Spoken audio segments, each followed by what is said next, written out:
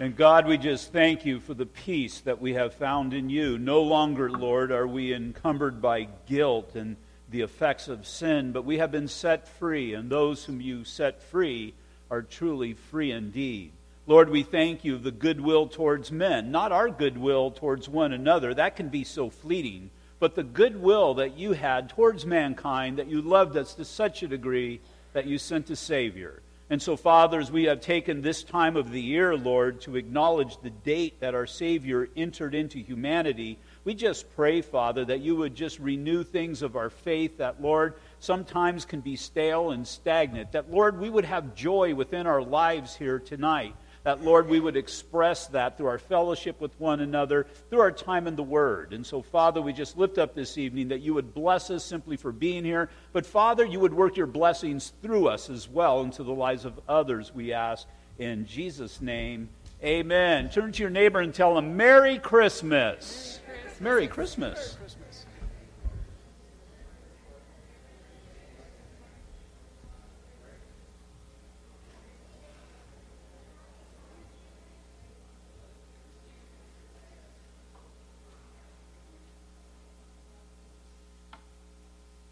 Welcome to our first ever candlelight service. We'll be lighting our candles.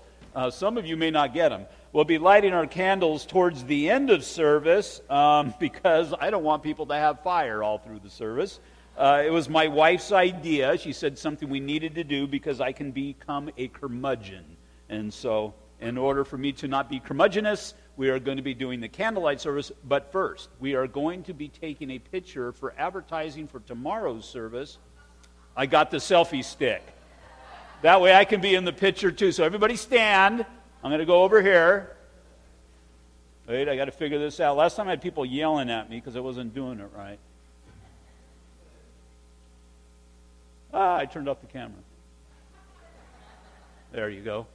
Okay, let's see. We can get them. I think we got the most of you there. Ready? We'll say Merry Christmas on three. Ready? 1, 2, 3. Merry Christmas.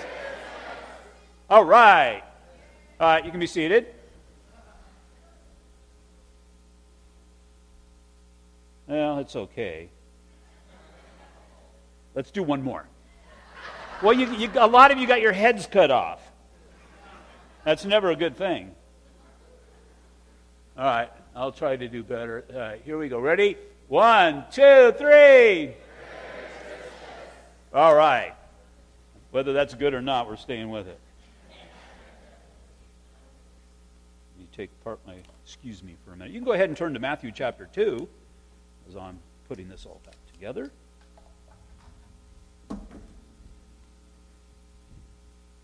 Andy will sit on it if I put it there.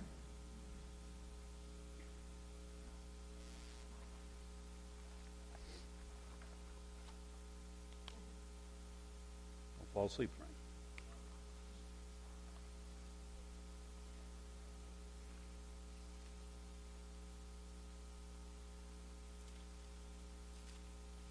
It's cold outside.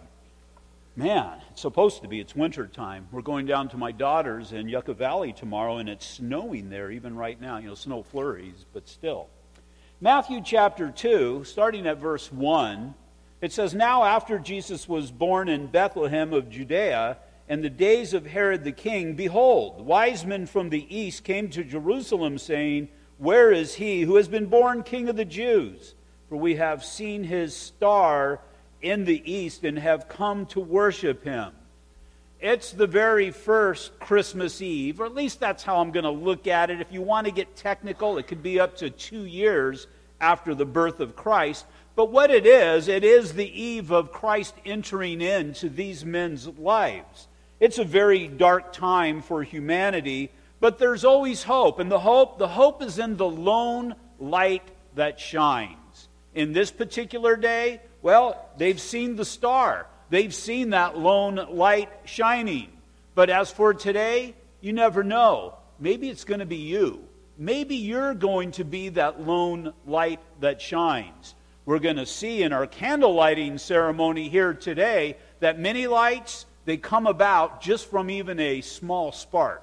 Just one person one person who makes the determination that they're going to shine bright from Christ, or for Christ. That will travel, and it's amazing how that can be so contagious. Why? Because it's powered not by the flame, but by the power of the Holy Spirit.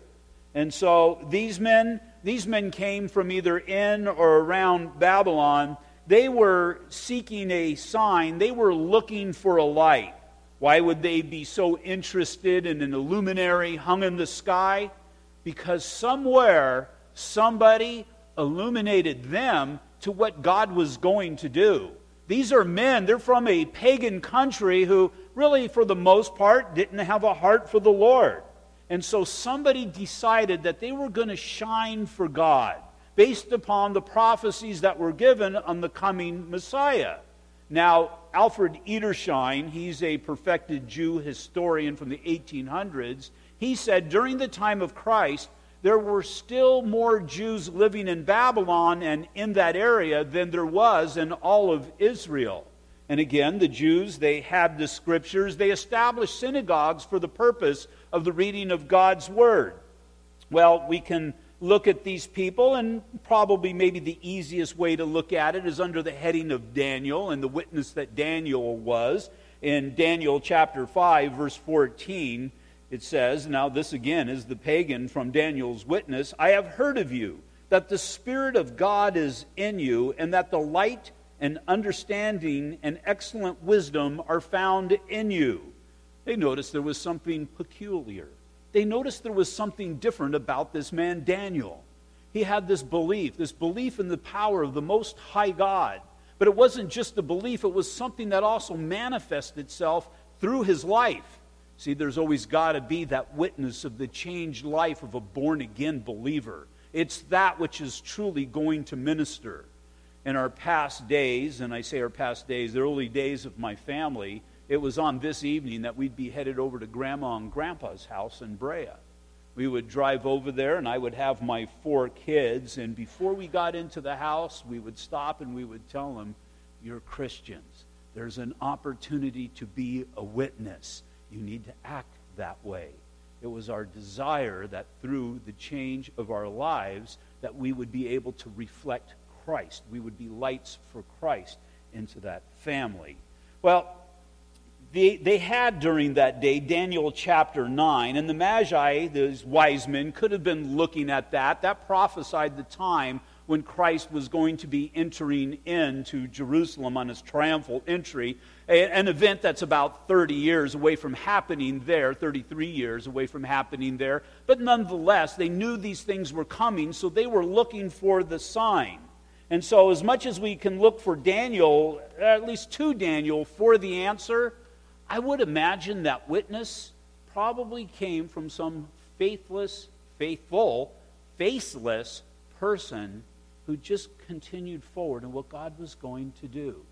Probably by faith to faith to faith, the witness continued to go, that God is going to send a Messiah. And it affected these men to such a degree that they grasped on to the promise. And they were looking for a star. They were looking, now I don't think that they were looking for, well, let's look for a star that's hanging over for the area of Judah. But they understood that there is going to be something that is going to be happening that is going to be life-changing. And these were men that would look for signs in the stars, and so that's what they were looking for.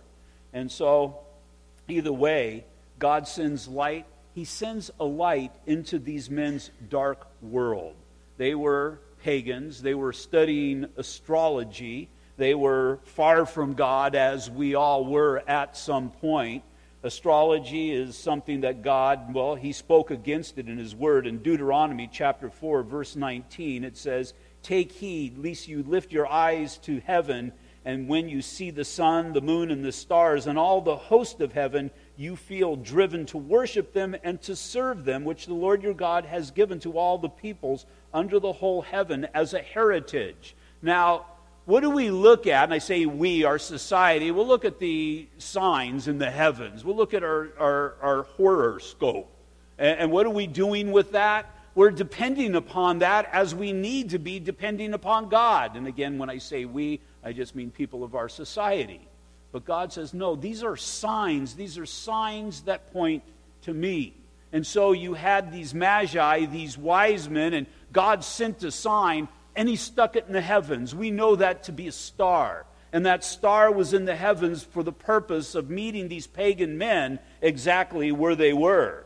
See, it was God's intent that there would be only one thing that mankind would see when he looked to the sky, and that would be him. In Psalm chapter 8, verses 1 through 4, it says, O Lord, our Lord, how excellent is your name in all the earth, who have set your glory above the heavens. Out of the mouth of babes and nursing infants, you have ordained strength, because of your enemies, that you may silence the enemy and the avenger. When I consider your heavens and the work of your fingers, the moon and the stars, which you have ordained, what is man that you are mindful of him, and the Son of Man that you visit him? The moon and the stars which you ordained. It didn't say created. It didn't even say placed there. Ordained. That means that God has reason and purpose for them. Now again, these things are signs. We're not to get caught up in signs because man's focus can be so easily directed to the signs, but we are to be directed to that which the signs lead us to. And again, you've seen many false teachers that get caught up in the experiential. They get caught up in the signs, but we're to be, if you will, caught up in the Lord Jesus Christ through the Word of God. So this Christmas Eve star in Matthew chapter 2 seems to be ordained so that mankind would stop and consider. Remember those big spotlights? I don't think they have them anymore. Remember that they'd be on trailers and they were about 4-6 feet wide and they would shine them all through the sky. I mean, I'm a child of the 60s. I was a kid in the 60s and I remember them, and you could see those beams. And what were those beams saying? The beams were saying, come and see what's under them. I think they were really popular with used car lots or whatever. But the idea was that they were to lead you to something. And my brother and I, as we would drive places, we were wondering, what is so important? That would be necessity. They'd have the necessity to have such a light as that. Well, it's the same thing with the light that came forth from the star, that mankind would come and to check out the child. Now, is there anybody here who is of Jewish heritage? Is there anybody at all? There's one person. Anybody else? Okay, just one person. That serves my point very well.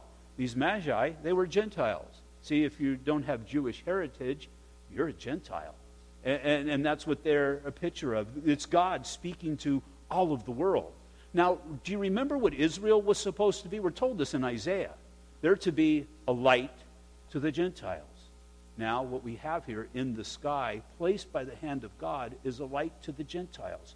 Those magi back in that day, we say 3 just simply because more than likely it was based upon the 3 presents. Some say 12, and it's just all a guess. The Bible doesn't really tell us, but nonetheless, here's a light to the Gentiles, and the light to the Gentiles says, see, come, partake, the Word of God. The Word of God displayed to all of mankind.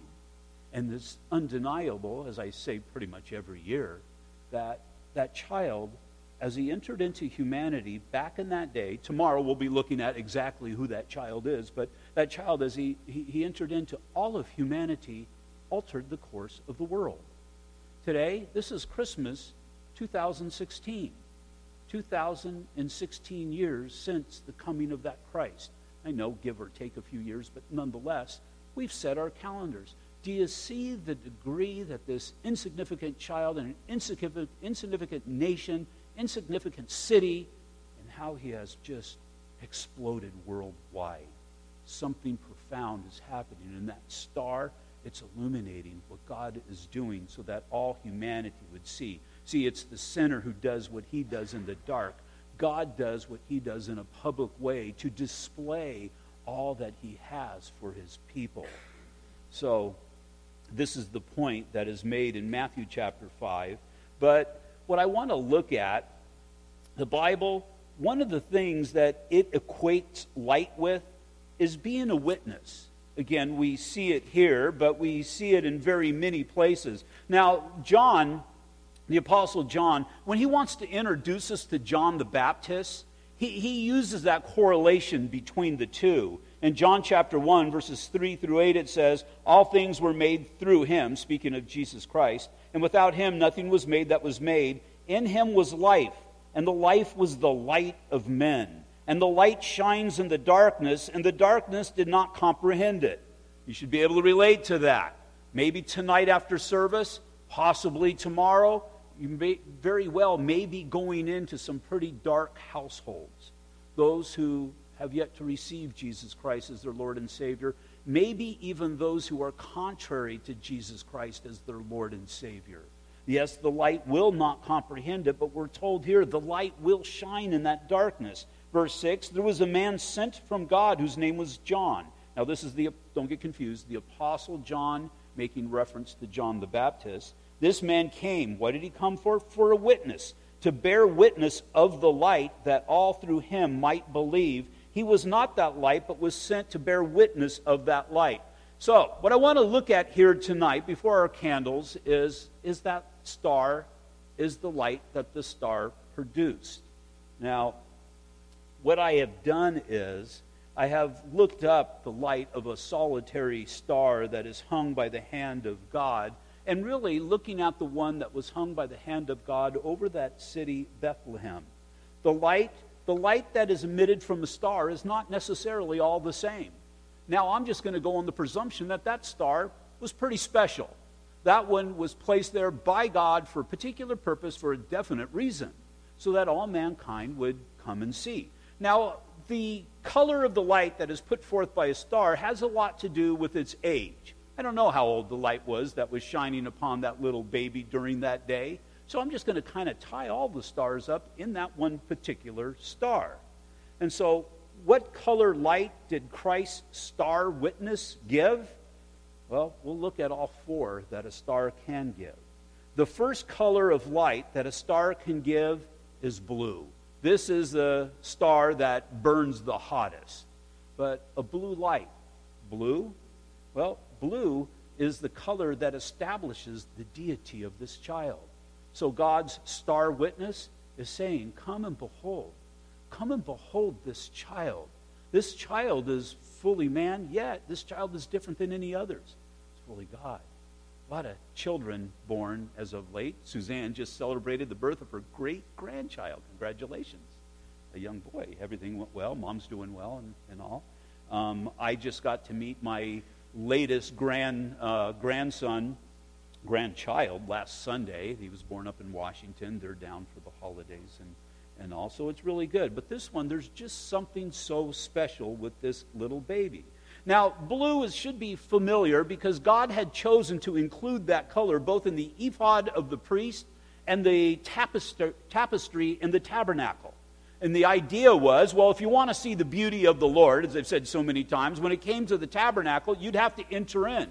But as you would enter in, you would see all of this tapestry, and a prominent color would be blue. And again, as the priest was ministering and he would have his ephod on, you would see this color blue. And so there's something to be said with that. Now, again, this star giving off this blue light kind of ties it all together. Well, this star witness tells us here that this child, Jesus Christ our Lord, that he's God over all creation. See, the idea is that he's God seated in the heavens. It's the colors of the sky.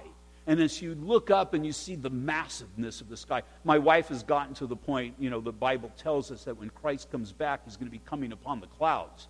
And so we're somewhere and she sees this amazing cloud pattern. She's very quick to pull out her camera and take a picture, and I've seen a few of you others do that. It's just kind of a neat thing. I was looking at the clouds the other day, and they're just so massive and they're just so huge, and you just look, you're looking up into the sky and you're just seeing basically through infinity, and it's just an amazing concept, something we take for granted, but we really should stop and consider these things. And that's the idea here is that through the tabernacle, through the tunic, and now through this star, that man would stop and consider, as the star is shining upon the Christ, Jesus the great high priest, and the tabernacle a pattern for the things in the heaven, that we would truly understand that he is Lord God over all of creation, that he is seated upon the throne of God. He's seated upon the throne of God today for His plans and His particular purposes. And He governs the lives of men and women so that as we go through this life, nothing happens by chance. It's all directed by the hand of the Lord. And so really what I want to see, this star witness, what does it tell me? That Jesus Christ is our Lord. He's God over creation, salvation, and sanctification. Creation, He inhabited the heavens when all that came to be, came to be. Again, the Apostle John, he points it out, this time in the first 3 verses of chapter 1. In the beginning. Now, when it says in the beginning, it means in the beginning past eternity. That means forever in the past. So, forever in the past was the Word, and the Word was with God, and the Word was God. He was in the beginning with God, that all things were made through Him, and without Him nothing was made that was made. Now, the Thursday nighters know, because we're going through the Gospel of John, what the apostle is doing here, he's equating the Lord with the creation account in Genesis chapter 1. Now, he's calling Jesus the Word in John chapter 1. But if you would go back, and we're not going to turn there, but in Genesis chapter 1, there's a series of He said, and He said, let there be light.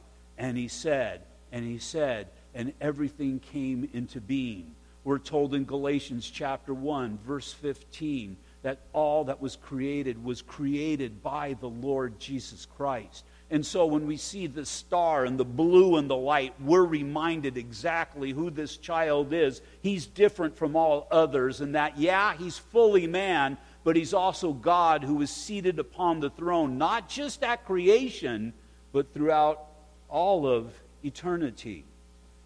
This child, secondly, will sit in the heavens as Lord over salvation.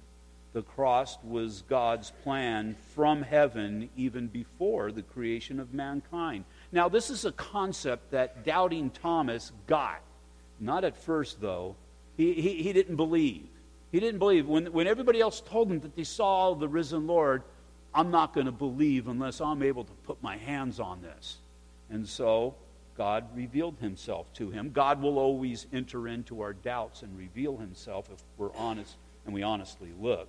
But doubting Thomas came to awareness when he saw the risen Lord. Now, what I want you to see here is how we see salvation and creation and revelation all working together in these 2 verses. In John chapter 20, verses 27 through 28, then He said to Thomas, reach your finger here and look at my hands, and reach your finger here, or your hand here, and put it into my side. Do not be unbelieving, but believing. And Thomas answered and said to Him, my Lord and my God. And so as that blue light shines upon that baby that we know was hung upon the cross for all of humanity, we need to see and we need to understand that this is truly Lord and Savior. See what's happening with Thomas. I'm not going to believe you unless I see it, unless I touch Him. And then all of a sudden, there's Jesus Christ. And Jesus says, put your fingers here. Put your fingers here into these wounds. Put your hand here into these wounds. And nowhere are we told that Thomas did that. He just saw the wounds of the love that God had for him, and it was overwhelming. Now, what he's seeing here is the crucified Lord. And it's the crucified Lord that brings him to the knowledge that this is God who is seated upon the throne, my Lord and my God. See, in that, Thomas was kind of rebuking himself because Jesus Christ wasn't really his Lord. He told them all that was going to happen, and obviously he was doubting. And doubt just simply means he wasn't believing. But now he realizes his shortcoming, and he's submitting himself to God. And so as we see that color blue, it reminds us that Jesus Christ sits on the throne over all of creation and even over man's salvation. Then thirdly, God's star witness also tells us that this child sits in the heavens as Lord of our sanctification. When I say sanctification, I just mean that He's working in our lives daily. He's maturing us and He's growing us. Sanctification simply means to be separated. It's the process of separation. He's separating us from who we used to be into who He desires for us to be. Today, Jesus sits in the place of the authority of God that governs, again, the lives of mankind. If all things truly work together for the good, then God watches over all things for our good. In Hebrews chapter 1, verses 1 through 3, it says, God, who at various times and various ways spoke in times past to the fathers by the prophets, has in these last days spoken to us by his Son, whom he has appointed heir of all things, through whom also he made the worlds, who being the brightness of his glory and the express image of his person, and upholding all things by the word of his power, when he had by himself purged our sins, sat down at the right hand of the majesty on high. He's seated in the heavens. Now, when it says that God is seated upon the throne, or even when God is seated, that means he's seated in the place of authority, such as a king who is sovereign over a nation. Now, there's only one time when we see, well, there's really two times that we see Christ rising up. The one time is going to be when he comes back. But the only other time we see, it's in the book of Acts chapter 7, verse 55, when Stephen is stoned to death. It says, but he, Stephen, being full of the Holy Spirit, gazed into heaven and saw the glory of God and Jesus standing at the right hand of God. Why is Jesus standing instead of seated here? Well, because as martyred saint, he's receiving him unto himself. We have a God who directs us in this life. We have a God who cares for us. He loved me on the day that he was on the cross. He loved me on the day of my salvation. He continues to love me and to care for me every moment of my life. So, blue, pretty thorough. That star really speaking volumes. Second color of light that a star gives off, we have blue, but we also have white. White, this speaks of the righteousness of God. It speaks of the righteousness of this child. Here, God's star witness, it tells us of the absolute purity of this child. Now, this is a concept entered early on. The backdrop of that tabernacle that I was talking about that had that tapestry upon it, it was white linen. The priest, the background of what he wore, it was white linen. We're told that we're going to be clothed in heaven with white linen. And what that speaks of, it speaks of sinlessness. It speaks of absolute purity. It speaks of that which is void of anything that could possibly defile it. As we saw last Thursday night, we see this child. This child was born, and this child was destined to die. It was one of the reasons why Christ was born. Christ was born for the express purpose of being put to death. It's why God needed to become mankind. Because see, one of the things that God can't do, God can't lie, God can't sin, but God can't die either. Praise God, we have a God that can't die. But something needed to happen because mankind was lost in his sin, and somebody needed to pay the price. And so God, he loved the world to such a degree that he sent his only Son, that whoever believed in him would not perish but have everlasting life. And so, since you or I, if we tried to pay the price just for our sin, kind of an Easter message breaking out here, we would be upon the cross forever, because that's a debt I just can't pay. And so he sent the Son. He sent his Son, God, who was absolute purity, never sinned, but nonetheless went to the cross. See, there's only one person. Well, Adam was created to live forever, but sin entered in and kind of put an end to that plan. Nobody else ever would have lived forever except for Jesus Christ. Because, see, unless he was hung upon the cross, he never would have died of old age. Because the only reason man dies is because of sin. And so there he is, put upon the cross. God dies because of the great love that he has for mankind, so that he would pay the price for our sin, so that we would be able to enter into eternity. So what that star says as it's hanging there is that I love you to such a degree that even in my purity, I'm setting aside some of my divine attributes so that I can enter into humanity and give you the Christmas present that will continue to give throughout all of the ages. In 2 Corinthians chapter 5, verse 21, for he made him who knew no sin to be sin for us, that we might become the righteousness of God in him. And then the third color of light that star gives off, now this is for the coolest of stars, is red. This speaks of the purpose of the child. God's star witness tells us of that blood that one day is going to flow. That blood, well, for all of the ages, or at least since Exodus, there was the flow of blood. There was a lamb or a bull or a goat or a pigeon and needed to be sacrificed. And there was always that blood that needed to be let for the covering of sins because man kept sinning, so the sacrifice kept coming. But now here's this Lamb of God who is going to take away the sins of the world. And the blood's not so much a wound that bleeds. The idea here is the flowing of the blood is death because the life of a person is in the blood. And this is a child that, although you see the beauty and the innocence of a child, at some point that child is going to be brutally killed for all of mankind. John 18:1, when Jesus had spoken these words, he went out with his disciples over the brook Kidron, and there was a garden which he and his disciples entered. Very rich symbolism. He was there and he was in Jerusalem. He was headed over to the Mount of Olives, and he goes over this brook Kidron. Now, he's in town for the time of the Passover. This brook runs right by the temple, and it's believed that there was some sort of sewer system that went from the altar all the way through and dumped into that brook. In past studies, we saw that they probably killed about 200,000 lambs during that time. So as Jesus is walking over that brook, it's more than likely running red.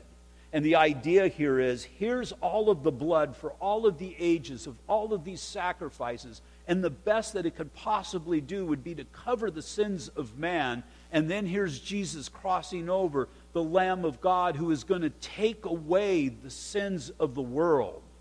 Very poignant part in history of mankind. All things are truly going to change. Isaiah chapter 1, verse 18, "Come now and let us reason together, says the Lord. Though your sins are like scarlet, they shall be as white as snow. Though they are red like crimson, they shall be as wool." Then we have the last color that a star is able to emit. Now this color, from what I understand, from what I read, is very rare. They see very few stars give off this color, but the last color that a star is able to give off, and I don't know what it has to do with age or whatever, but it's gold. And I really believe that that star was giving off blue light. I believe that that star was giving off white light, red light, and then gold. Why? Because that star, that light is a witness. It's a witness, so again, that you would come, that you would see, that you would examine that child so that you would know the will of God. Gold speaks of royalty.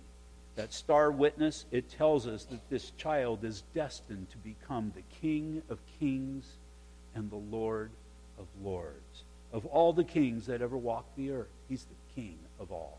Of all the lords that ever existed, he's Lord over all. Isaiah 9, verses 6 through 7, "For unto us a child is born, unto us a son is given, and the government will be upon his shoulders. And his name will be called Wonderful, Counselor, Mighty God, Everlasting Father, Prince of Peace. Of the increase of his government and peace there will be no end, upon the throne of David and over his kingdom, to order it and establish it with judgment and justice from that time forward, even forever. The zeal of the Lord of hosts will perform this." And so, God's star witness has spoken volumes throughout, well, at least the past 2,000 years. And so, once again, you could ask, if you ever stopped and wondered, why are we still speaking of a star that was hung in the sky so long ago? It's not because of the star, it's because of the message that is in the light, but even more so in that which illuminated it. And so that star gave off light for the purpose of being a witness. Now, Matthew speaks of this. He speaks of this in Matthew chapter 5, verses 14 through 16. It says, "You are the light of the world. A city that is set on a hill cannot be hidden, nor do they light a lamp and put it under a basket, but on a lampstand, and it gives light to all who are in the house. Let your light so shine before men that they may see your good works and glorify your Father in heaven." The worship team is going to lead us in a worship song. The guys are going to be passing out candles. You'll get one candle, and you'll get a wax catcher. Hopefully the wax catcher works.